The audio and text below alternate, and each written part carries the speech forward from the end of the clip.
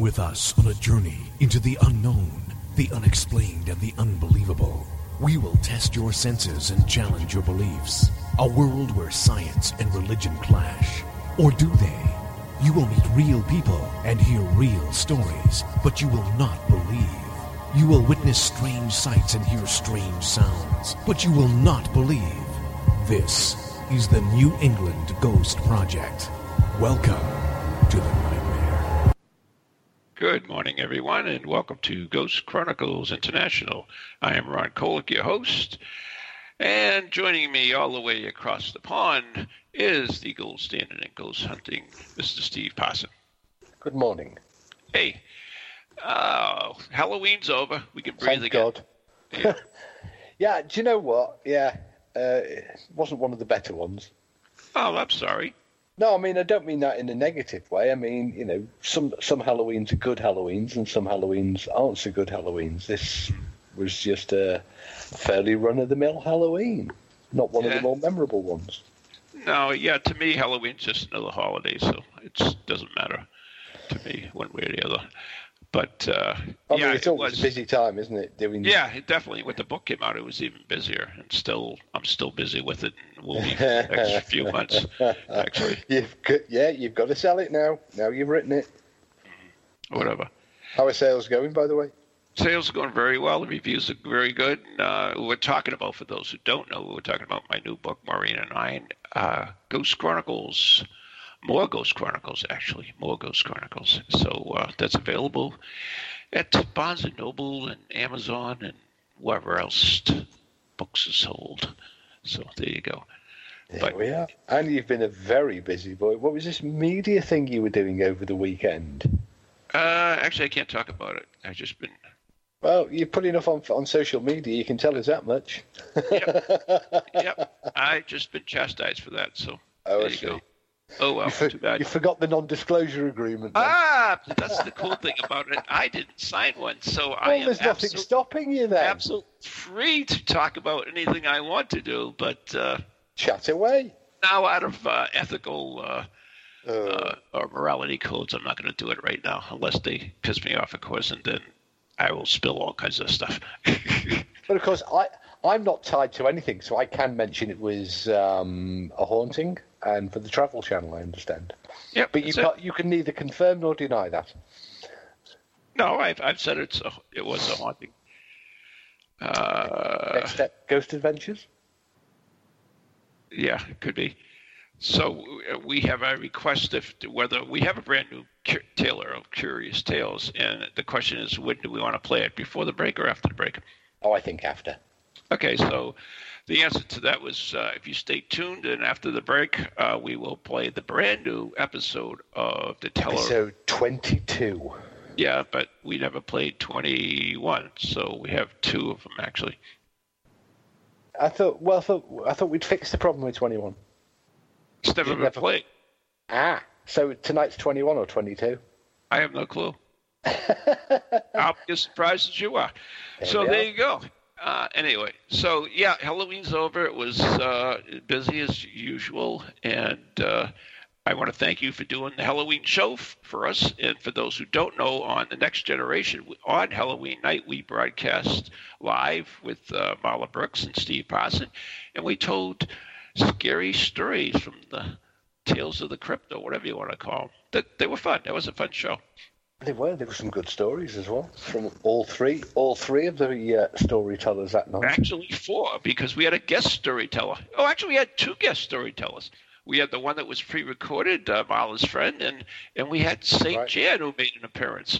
Indeed, we did. My apologies to St. Jan. Actually, what I found hard about that is I kept slipping into almost a sort of mimicking of the Teller of Curious Tales. I know. It's funny. I thought, stop it. You're not the Teller of Curious Tales. Right. And we've also announced the dates for next year's Spirit Quest and the theme, which is X-Files. And it is September 27th, 28th, and 29th. So stay tuned for more information on that. It should be fun. I've just come up with a great one, and I've got to talk to Dylan about it. And Yeah, so that'll be great. Speaking of which, I've already got 2 of the giveaways sorted out. Here, arrived, delivered. Not going to say what they are on air, but giveaways for me, I assume. No, I'll tell you. I don't really care. I want my stuff. Yeah, and something very special for you too. Oh, there you go. There you go. Now I'm feeling better. But not as special as the 2017 giveaway in Applebee's. Yeah, but we can't talk about that, please. No, we can't. Okay, thank you. So, anyways, no, but I have some very nice things that you brought me, which I can't talk about because we're also using different experiences. But I thank you for the very nice things. It's like secrets. It's about the show that I can't talk about. So, What the hell can I talk about? Well, you know, we themed this tonight. We were going to talk about the paranormal news. I know, kind of straight off that. I was looking through some news articles. Okay. And then I kind of stopped because it was depressing me. It was. And that's kind of what I do.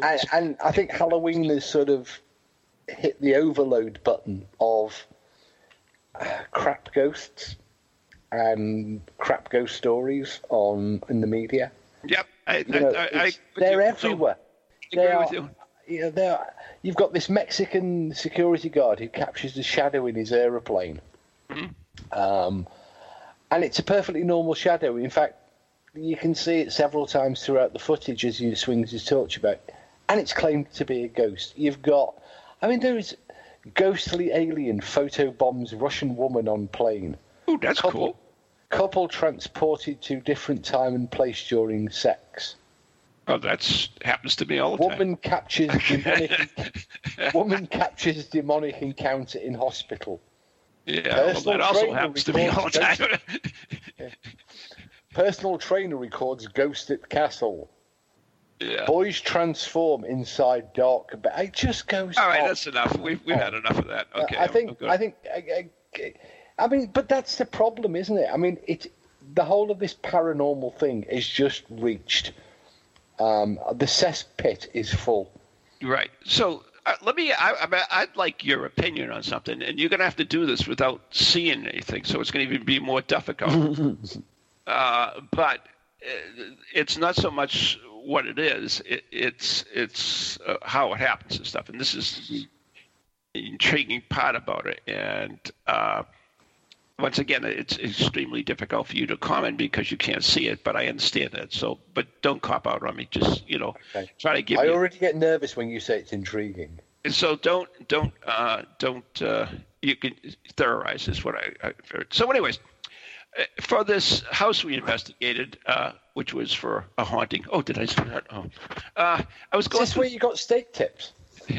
No, that was a better place. No, not a better place, but a different place. That's a better way of putting it.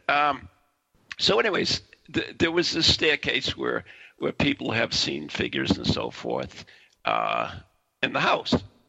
So I set up an IR camera. It was a Lorex camera, pretty decent camera, good quality.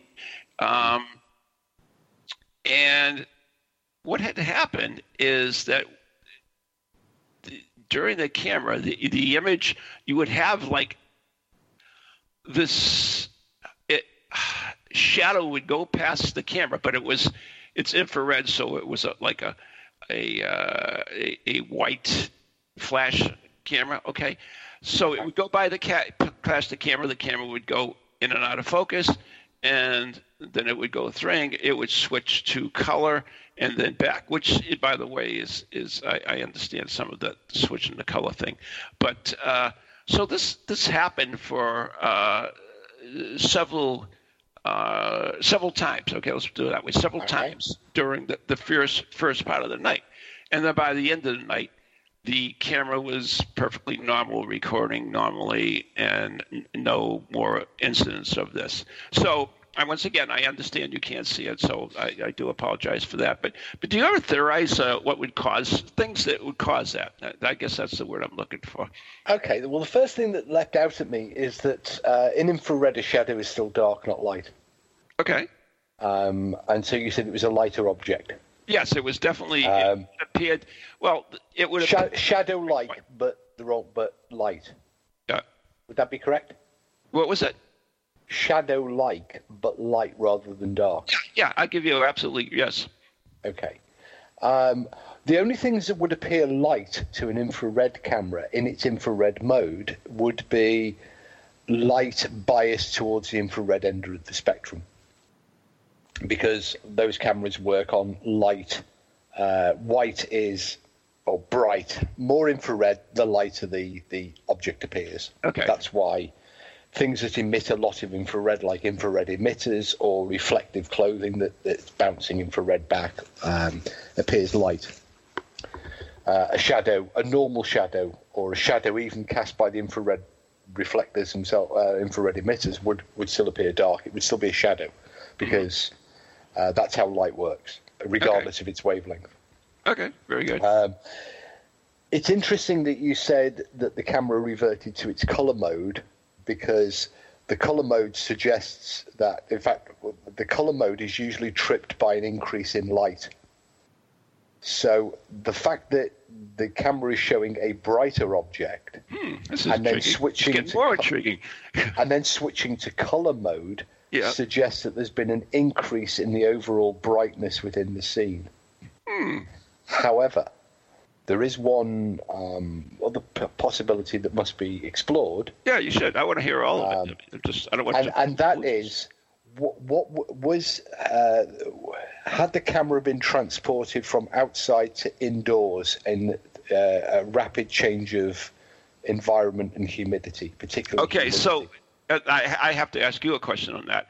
What would you define as a rapid change? Well, and how long of a period we talking about from coming in? Of course, it came indoors because we brought it indoors.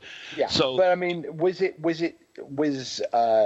see, with an infrared camera, particularly with an infrared camera, or modern electronic cameras, if they've been sitting in the cold trunk of a car and then brought indoors, or a change of humidity from a damp outside on a misty night to a dry inside. Yeah. You can get condensation forming inside the device itself. Ooh, that's intriguing, yeah. And that can actually take quite a while. And you did say in the second half, or later on in the event, the camera started to behave itself. Yeah, absolutely, perfectly normal. Now, of course, the longer you have the camera switched on and the more it warms up and the more it stabilizes, the condensation evaporates. Any condensation would naturally. So I would like to eliminate that before anything else. But my question is, how long would that take? It can take up to an hour. So if the cameras are so about an hour, over an hour? Okay. Up to and more. It largely depends on how the camera has been stored. So, for example, one of the old photographer's tricks used to be to store your cameras inside a polythene bag. Right. So that when you brought them in, the moisture, the condensation would form on the polythene bag. And then after 15 minutes, when the camera temperature had stabilized, you could take it out without. But... So it can take an hour to give a conservative figure. Mm-hmm. Yeah, so that's interesting. Now I'd have to really look at and see what time we set that camera up and what time we arrived there. Yeah, and I'd also look at. It's a shame that you were using infrared was there an observer there? Was there a team member? No, it was locked off. You see. I should say locked off. It was on a staircase, so yeah. Well, I the first thing that jumps to my mind from your description of the footage, only one thing will make an infrared security camera that's infrared and daylight color is an increase in light, which trips the sensor to switch the mode of the CMOS. See, that's where I have a problem, because that I controlled. Well. Something must have got brighter. Oh, well, let's assume it's not a malfunction caused by condensation, a temporary malfunction. Let's move on from that one, right? So so that's the internal one. The external one that would cause what you saw would be an increase in the ambient light. because the camera switched to color, and the footage shows a brighter object, not a darker. I do know that, by the way. I do understand that. Yeah. So you've got one internal possibility, internal to the camera, and one external from the camera. Well, I really don't have an external because I have no source for this light. That's where the problem lies. A passing car, perhaps. Or a team member's torch. I'm not going to rule no, because once again we're all together in this, and I know where we were at all times. So that's not the possibility of a team. It's not. There's no people. What's the word? People pollution that I'm talking about. So the car, that would probably be something I would have to check out. Although once again, because of the location, interior, staircase, it's difficult to. Now, let me ask you about the light. Okay, so let's say it was a car light. Okay. All right. So would the car light have to reflect on the camera itself, or no?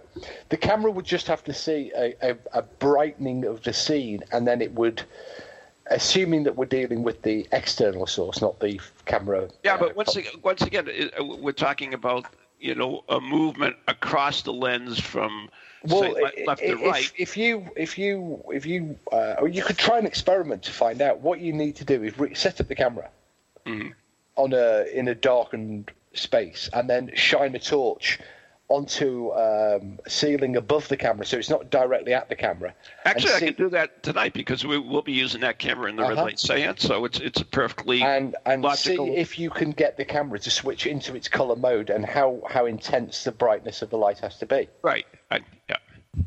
I do know that we can switch it into the because that would. I totally understand that. We've had we certainly understand that totally about the brightness and so forth. So, yeah. But just a particular one, I could actually try some experiments and trying to replicate some of the thing. But it was intriguing. I mean, if you can eliminate the fact that the camera there was nothing outside of the camera itself, so no light leakage into the building or into the scene. Yeah, I know that's the thing. Then you're only left with eliminating the most difficult one of all, unfortunately, which is, did the camera in some way malfunction due to having been relocated? Yeah, but once again, we have that same type of motion, which is repetitive. So that's the thing I would really have to look at. So, anyways, it's good. And by the way, I'm not in any way, manner, or anything saying that this was paranormal. It was something that occurred that I was trying to understand. A lot of occurrence has to be explained. Yeah, see, that's the interesting thing, and a lot of people, kind of overlook that. They get something that they can't right away identify, and therefore quickly becomes paranormal. Or equally, you get the opposite effect, where people immediately assume that they can explain something away. Right. And they will go, no, that's not paranormal, and they don't look at it in any great depth. That's true too. And then sometimes you can miss things that might appear to be ordinary at first, but actually when you examine the scene in more detail, you realise, well, actually, that shouldn't be happening the way it's happening there. True, so true. But it's all good stuff. So we have to, whenever we get a question like that one, what did the camera, what happened to the camera, what took place, then the investigator has to find an answer. Yeah, and the unfortunate part is that it occurs, such a long period after the incident itself. Yes, it does, and also the other problem is that these things are not predictable. And that's why we don't have. I got asked loads of times over Easter. Where did that come from? Over Halloween. Looking forward to the next holiday. Yeah. About paranormality and what is a ghost and what equipment we use. And oh God, I hate that. Yeah, it's this problem that we've got though, is we can't define these things because they are so chance random. There are opportunities to coincide with them with equipment or with observers, is, well, I mean, I would say it's sparse and infrequent. However, that sort of flies in the face of most of the crap that I've seen on social media over the last year or so, where it seems that all you've got to do is rock up at a building with a bunch of mates, and you've got more proof in one night than psychical research managed in 500 years. Yeah, that's the good thing about today's ghost hunting. You get instant results. Yeah. Instant. Whether they're right or wrong is another story. But I can't explain it, therefore it must be paranormal. So anyway, I did want to bring that up, so I do thank you for at least batting that about, which is good. And that, that's another problem we have is that you're not going to block me on social media now for giving you an answer that I may. I'm thinking about it. I have to run that by my alter ego and decide. But that's what normally happens, isn't it? People if people put the videos up on social media and they go, what does everybody think? And then somebody go back and write, sort of, oh, I like it, dust or flies or shadows. No, I don't agree. My psychic friend. Anyway, I'm going to block you on social media and call your names then. Yeah, whatever. That's the normal response to what should be the process of peer review. Exactly. Where you put it out there and you invite people to offer their opinion, offer their view, because they might have seen something or have encountered something similar that you never have, and that they can offer you some insight. What? There's something you might not know? Oh, goodness gracious. That's unbelievable. Who for them? What's that? For them. Yeah. Yeah. Most ghost hunters. I mean, it's like this. Why were you thinking I was talking about you? I am sure there are things that you don't know. There's a hell of a lot I don't know. Because we all don't know everything. But it's kind of like driving, isn't it? When people do these things, everybody when they do a survey about driving skills, how do you rate your driving?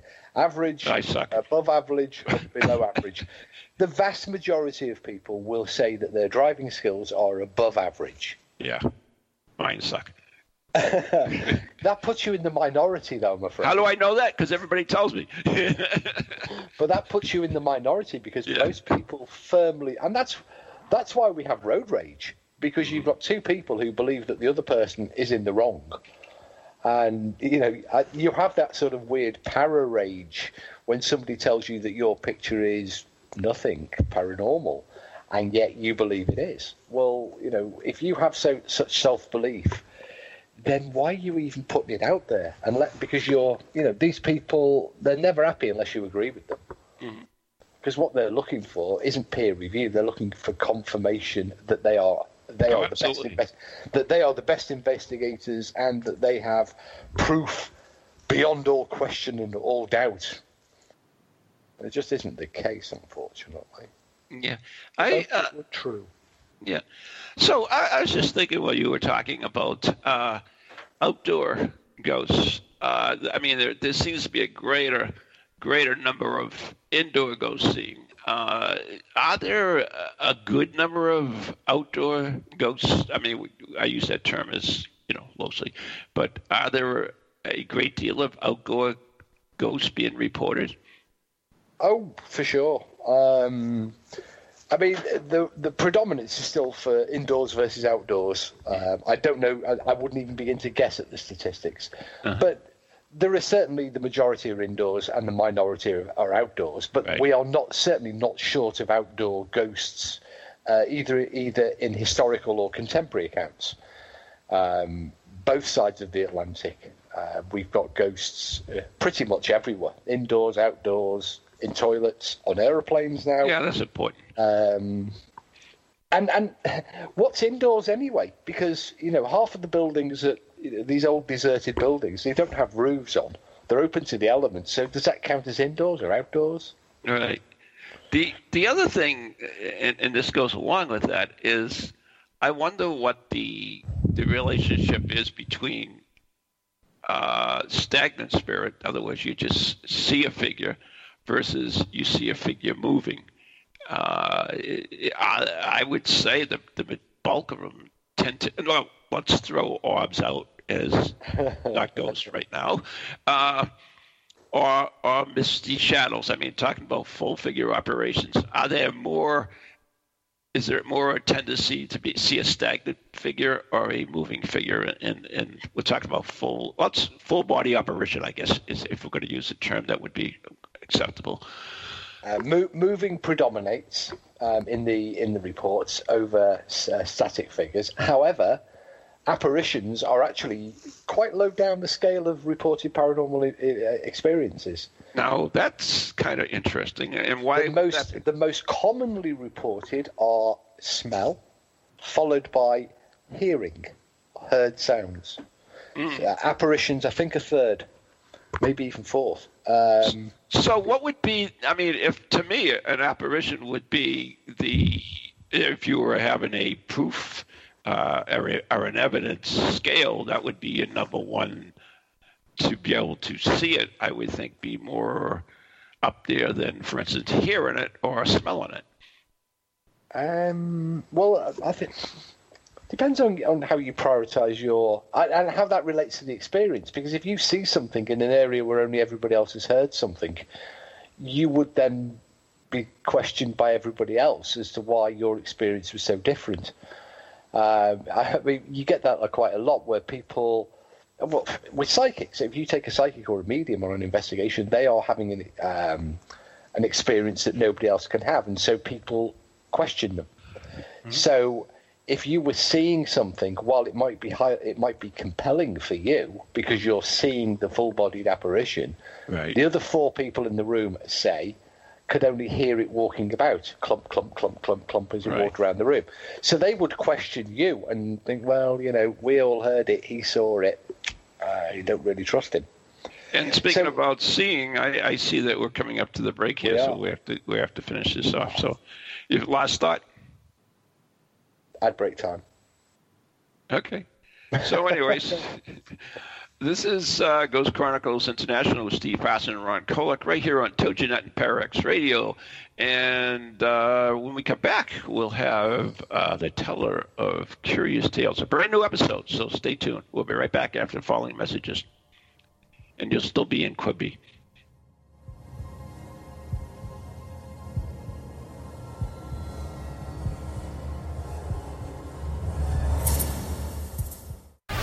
Welcome to TogiNet, radio with a cutting edge. Hi, Steve Parsons here, looking for sea monsters in Tenby, West Wales. And I'll be over in New England looking for your sea monsters this coming fall. Join me, Ron Kolek, and a host of others at Spirit Quest 2018. We'll see you there.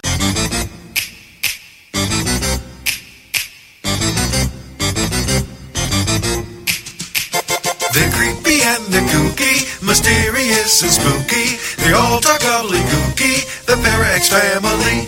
The shows are paranormal, not stuffy but informal. The topics are abnormal, the Pararex family.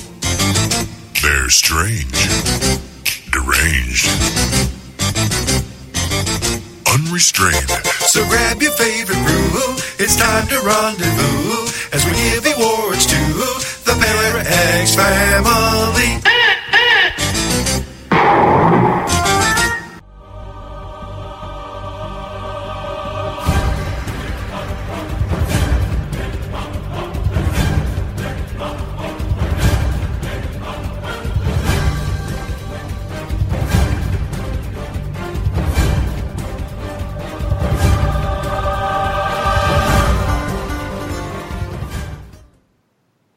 I love that song. Anyways, you're listening to Ghost Chronicles International right here on TogiNet and Pararex Radio and wherever else we're being picked up, which I understand is a few other places. So I am Ron Kolek, and with me is Steve Parson. And I'm back now, by the way. I knew you would be. And we were talking a little bit about ghosts and so forth, some evidence collecting and some other stuff before the break. But after the break, we have this brand new episode of the Teller of Curious Tales. So without further ado, I think we're going to bring the teller in. So here we go, the Teller of Curious Tales.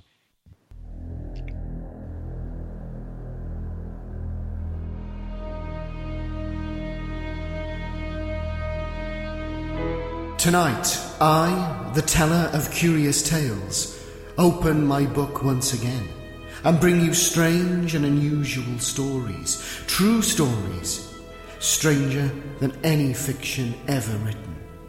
Listen to the teller of curious tales.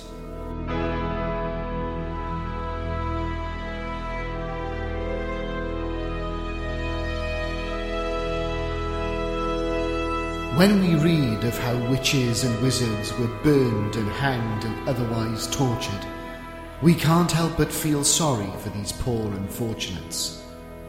But there's another side to the story. In order to carry out their fear-inspiring practices, witches and sorcerers often had to resort to such crimes as poison brewing, grave robbing, and even murder. All these things were part of this loathsome cult. My next story is probably one of the most notorious examples of sin, crime, and antiquity ever unearthed in a civilized country. And it was all done in the name of sorcery. During the reign of Louis XIV, Gabriel Delareigny, Paris's lieutenant of police, raided a place at 25 Rue Beauregard, known as the House of Witches. His act let loose an avalanche of scandal and crime, implicating the highest and most powerful names in France. This House of Witches was presided over by a woman called La Voisin. In the basement, there was a secret chapel dedicated to Satan, where the infamous Black Mass was celebrated. In other secret rooms, poisons were brewed, love potions concocted, and witchcraft was practiced. Among La Voisin's satellites were the 2 executioners of Paris, who brought her the bodies of murderers that they had executed. And these were made into the tall black tapers so necessary in her secret ceremonies. Her chief assistant was a man of 73 who called himself Abbé Gibourg. In the literature of the time, he is described as a tall, stoop-shouldered, evil-faced man. He made the poisons and officiated as the devil's priest when Satan's Mass was celebrated. To this sinister house came Madame de Montespan, for 16 years the king's favourite. She was losing his love and wanted La Voisin's help to win back the fickle monarch. She was told to return on the first morning after the dark of the moon. When she came, she spent the day in preparation. It was a day of sacrifice, fasting and prayer. Not prayers as we know them, for her prayers were directed to Satan. When night came, the devil's chapel was put in readiness. A long black velvet pall was spread over the altar, and 6 of the magic black candles were lit. After these preparations had been completed, de Montespan was placed on the velvet-covered altar of Beelzebub. There was a dead silence. A door opened, and Gibourg, the devil's priest, came in, dressed in a black robe embroidered in silver with magic symbols. Again, the death-like silence. And then Gibourg began intoning the blasphemous ritual. A dove was sacrificed to symbolize the killing of Christianity. The ceremony continued. Silently, La Voisin crept forward, bearing an infant on a pillow. A knife was raised, its blade flashing in the light of the candles. Then a sharp, swift gash, and the infant's blood streamed over the white figure of de Montespan.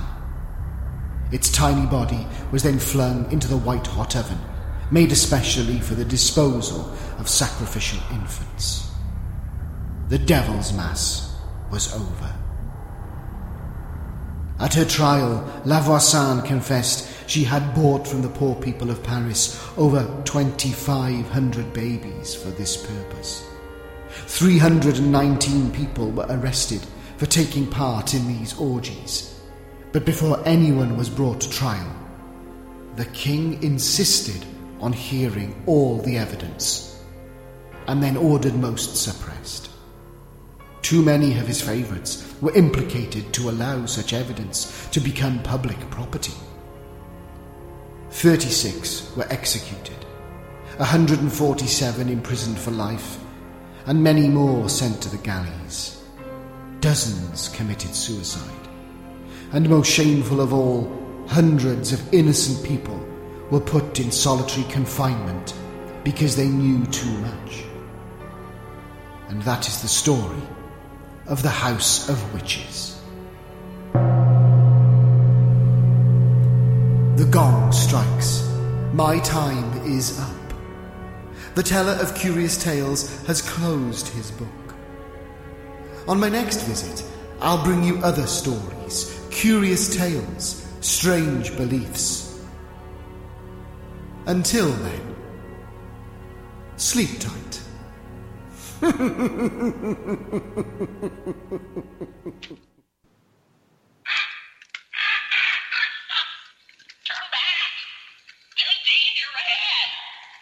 Well, all right, shut up. That was a pretty good one. That was gruesome. Yeah, we should have had that for Halloween. Well, we did. But which episode was that? 21? 20? 19? I don't know. Definitely not 19. Definitely not 19. Hang on, I'm just scrolling back through all of the previous episodes. Oh, hang on, that's 23. Was that? No. Is that 23? House of Witches. It's House of Witches. Well, that's 23. So we skipped 21 and 22. I don't know if we did or didn't. We haven't done them because I only sent 22 and 23 over today. Okay, there you go. So, anyways, we're a bit out of sequence, ladies and gentlefolk. I blame Steve. I blame the teller of curious tales. There you go. So, anyways, that was a good one, though. I found that was a bit creepy. It's one of the better ones. Not that they're not good, but anyways. So, before the break, we were talking a little bit about ghosts and collecting evidence and so forth. So, I guess what I was kind of alluding to you, and when you started talking about evidence and so forth, is what would be the ultimate evidence of a ghost or spirit? For me, I think that's it's quite an easy one to answer because what I've always sought is a subjective account verified by the objective data from a piece of equipment happening coincidentally with one another. So, for example, a very simple example would be one or two people saying that the room has gone icy cold, and that then, perhaps a recorded temperature drop on some of the temperature recorders, data recorders that are scattered about or in use. And that's happened on 3 occasions. Now, for me, that evidence stacks up because you've got the human account of the human testimony. Yeah, but I have a big problem with that, actually. Well, I go on. Throw out your problem first, because I was giving a very simplistic answer. So okay, so that explains it then. Because, that's certainly no proof other than that there is a cold spot or a cold thing. It doesn't prove that it's ghosts. It doesn't prove anything. All it does is prove that this phenomenon exists, that there a cold spot, that people felt the cold spot, and the cold spot was measurable. So therefore, it existed. But, what would be the proof of a ghost? That's what I was really trying to get at. And I understand what you're saying is the verifiable between. But what would it take? What would it take for Steve Parsons, for instance, to say this is a ghost. I gave a very simplistic answer. I know you did. I understand that. But the definition of what it would take would be exactly the same. A human experience. Yeah, I understand the collecting method and the verification method, but what is that? So, well, all right. Evidence that would make you say that it is the ghost. To give you a more slightly another simple is somebody saying I can see a ghost in the corner at the same moment that a video camera captures an apparition in the precise spot where they're indicating that they can see something. Okay. Because what you're always looking for is you're trying to validate the human experience. Agreed. Totally agree with you on that. And I don't think anybody would disagree with my contention that a camera or a thermometer doesn't have any imagination, can't be front-loaded with expectation and prior belief, although the pictures can, obviously. Yeah. Or the human being that looks at pictures. The way we're going now, it might be able to at some time. Yeah, but if somebody in real time simultaneously said, I am having an experience that can be validated by a piece of equipment, and if that was apparitional, then I think you could label that as an apparition or a ghost. Yeah. But the problem is that word ghost, because as I'm so fond of saying, we don't know what a ghost is. We can't define that right. word. That word is a very difficult word to pin down. I agree totally with you on that one as well. So, so I've always sought and looked for the subjective and objective correlations. So let me go another way. Okay, let's pretend we have a medium with us, Steve. You and I have a medium with us, right? And it's Stephen Scott. Okay, there you go. Somebody we know, Stephen Scott. So Stephen's with us. And he says in his Irish brogue, which we have to translate, is there's a figure of my aunt's, Ron's mother over there, okay? And we look in the corner, and I see what appears to be my mother. And you see a figure of a small woman. Would that be absolute proof that ghost is there? No, because what you've got is multiple subjective experiences. Okay. So what would we need? We would need a camera? If a video camera independently recorded a clear apparition, a clear figure, okay, then I think you've got I think you're in there bang to rights with that one. Okay. But somebody saying, "Oh, look, I can see a figure in the corner." Yes. Let's be honest, this happens at most ghost investigations. Yeah, I just started. As soon as you said that, that's what I thought of, because I remember 2 or 3 others will go, "Oh yeah, so can I." What you've really got there is kind of a domino effect, a psychological effect of somebody triggering suggestion and expectation. Yeah, I remember watching a show, I think it was on the Travel Channel, and it was this small town out in the Midwest, and this woman was supposed to, a ghostly woman would appear in the cemetery at a certain time. So the mayor gathered up a whole ton of people, and they all went out there with the camera crew, and they had a medium with them, of course, and then the medium said, "Oh, the ghost is over there behind that thing."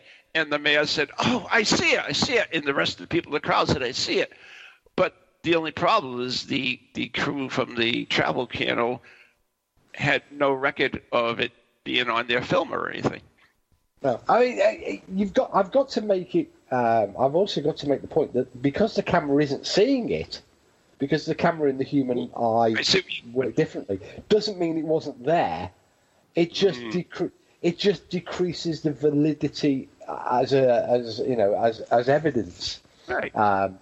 Now, I mean, a quite remarkably similar account happened, of course, at Lourdes, where you have the Blessed Virgin, the appearance of the Blessed Virgin, and of the multiple suns in the sky, because there was thousands of French people all milling about, and it wasn't until the children went. French. Civilized country, and it wasn't until the children said, there she is, there's a murmur, and it's written down in the account, so the murmur went round the crowd as more and more people looked and then saw the apparition of the Blessed Virgin. Now, I imagine that if the Blessed Virgin had just sort of popped up with thousands of people milling about, there would have been more than 3 kids at the front going, have you looked behind you? She's over there. But in the account, it's actually quite precisely written that the children say, we can see her, and then it spreads through murmurings through the crowd.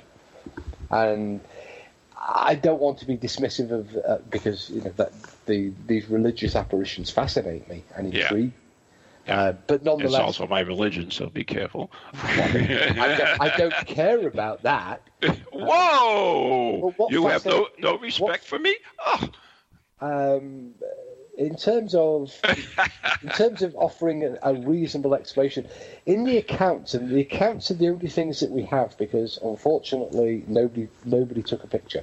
Right. Even though cameras existed, nobody thought to take a picture. That's amazing in itself. What you do have is these many accounts of the appearance of the Blessed Virgin Mary at Lourdes, and they agree on one thing, and that is that the Blessed Virgin was first seen by a few, and then through murmurings and pointings, and more people started to see. So it's more of a mass hysteria type thing. It could be, or You look at other phenomena that take place. The meteorite that took place in Russia. That was clearly seen by so many people and recorded, which is even exactly. awesome. And I imagine that if thousands of people had gone to the grotto at Lourdes specifically, and they had gone specifically there to see the Blessed Virgin Mary, and they're all milling about doing what people do, waiting for her to appear. Right. You would have thought that more than a handful of people would have gone, look. You would have expected the majority of people to say, she's there. Yeah. And have, there'd always be a few that are looking in the wrong direction or staring at their feet or fiddling with their cell phones or, doing what people are doing and not paying, But in the written accounts of the appearance at Lourdes, and indeed quite similarly at Fatima, you have a handful of people see the apparition first, and then it spreads. Mm-hmm. And so whether the apparition was real or not, whether when Stephen said, I can see your mother in the corner of the room and you and I both look and we see a figure. Yeah. Whether we see a figure or not, unfortunately, it's not as veridical in terms of evidence as if we'd had a camera running simultaneously. True. So true. And therein lies the problem, and therein lies the many, many difficulties of investigating these sorts of cases. So do you think we'll ever prove, if ghosts exist, do you think we ever can prove that they do exist? Well, if we can prove that they do exist, we open up an entire can of worms, because it throws so many other things into question. So, for example, because let's presume that the existence of ghosts has been demonstrated and has been proven. So we're just presuming something now. Right, yeah. And therefore that suggests that indicates that some element of us survives bodily death. Right. So how does that affect religion? How does that affect society? How does that affect law? Because would murder be a crime any longer? Murder of a corporal body could. Possibly, but if the place that's intriguing, though. Yeah, right. Because if you're not dead, is a nirvana, is a utopian, paradise. We don't. Well, it's a long way of saying that ghosts exist versus where they are is another whole story for another. Well, it is, but it opens up these questions of when you stab. If you stab somebody and kill them, are you really killing them? In terms of, are you just freeing them? Is Is how do you then redefine death? Because is death only a corporal death, or is it a soul death? Is stabbing somebody merely akin to a wounding? You know, and of course, religion also then becomes challenged. Because, not really. Well, it might do, because it might be because a lot of religions don't automatically include the fact that we pop back as apparitions, although many of them do suggest. I mean, for example, some religions suggest that we reincarnate totally into a human body, into an animated solid body. Mm-hmm. Some religions suggest that we go into another dimension. Some religions, like Christianity, say that you go somewhere else to my father's house where there are many rooms and you all have your own en-suites. Yeah, but the Catholic Church opens that. Opens its creed for ghosts, actually.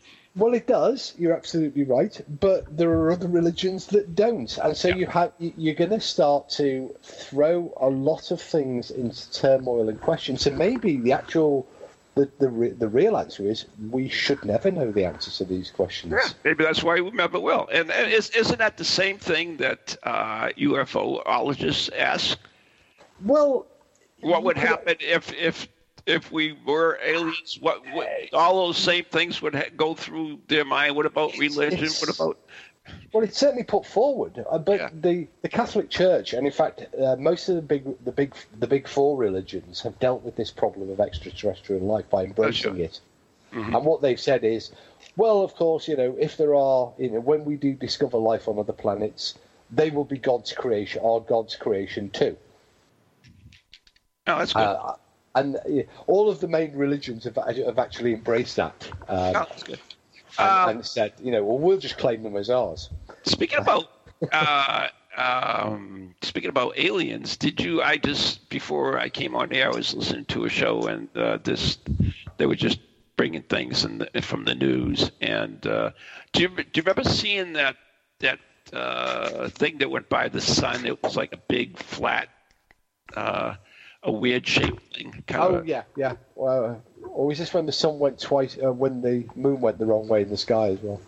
Oh no, I don't know if it's that, but this is this thing that went by the sun, and they're saying there are two prominent scientists from I think Harvard University that wrote up this paper saying they believe it's an alien probe, and it may not be functional, but it's definitely an alien probe, and well, that's going to annoy the people who said it was Nibiru.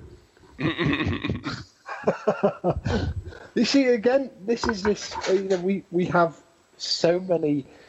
I think it's part of just being human, isn't it? Right. Have these when we're faced with an unknown. That's right. I mean, there was a professor that said that the tornadoes and only attacked states that didn't vote for Trump. So they, Well, whenever we're faced with situations where we don't understand something, it opens the door to. And do you know what? I retract that statement, because whenever we're faced with any situation, being part of being human is our ability to completely turn things in any direction we want. We have an established science that says that the Earth is a globe, and not according to some people.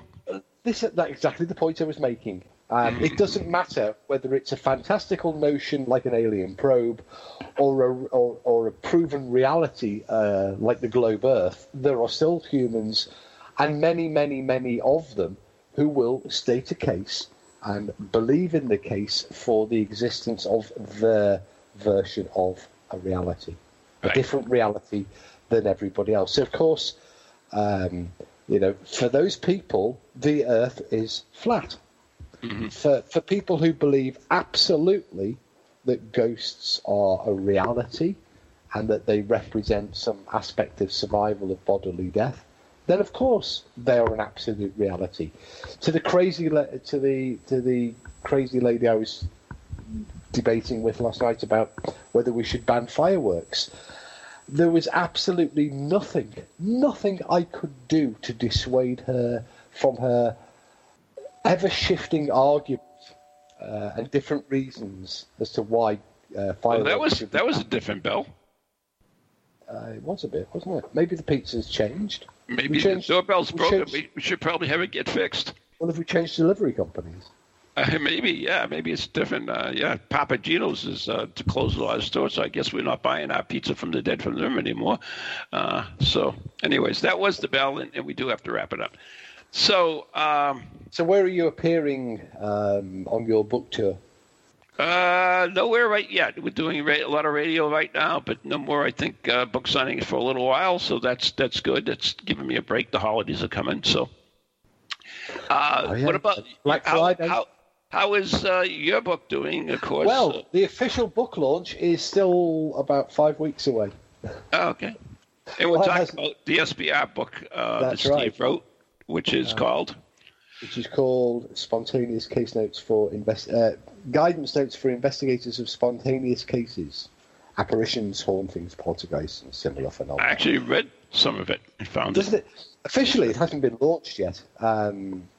It officially launches mid-December. Oh, excellent. So there you go. So anyways, you can check out my website at any time, see what's going on, neghostproject.com, the letter N, the letter E, ghostproject.com. Check out my personal page, ronald.kolick. Or is it just Ronald Kolick? I'm sorry, ronaldkolick.com. No dot in there. And always friend me on Facebook, which is Ronald Kolick. That's a pretty thing. And don't bother following or looking for me because there's nothing happening at the moment. Yeah, but you're always just, you could speak something, say some English, and that'll drive all the girls crazy. So, September 27th, 28th, 29th, Spirit Quest 2019 X-Files. Steve and I will be there. And that's the letter E, the letter X Files. X. That could be, right? Could be. All right, so thanks for loosening. Yeah, it could be listening, and tune in next week when we'll be back, unfortunately.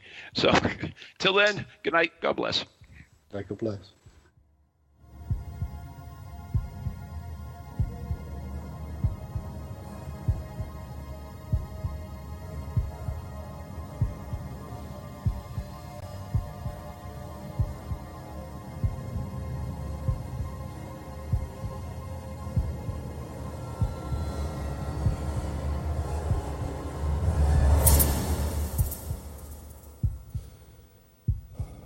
From ghoulies to ghosties, long-leggedy beasties, and things that go bump in the night. Deliver us, good Lord.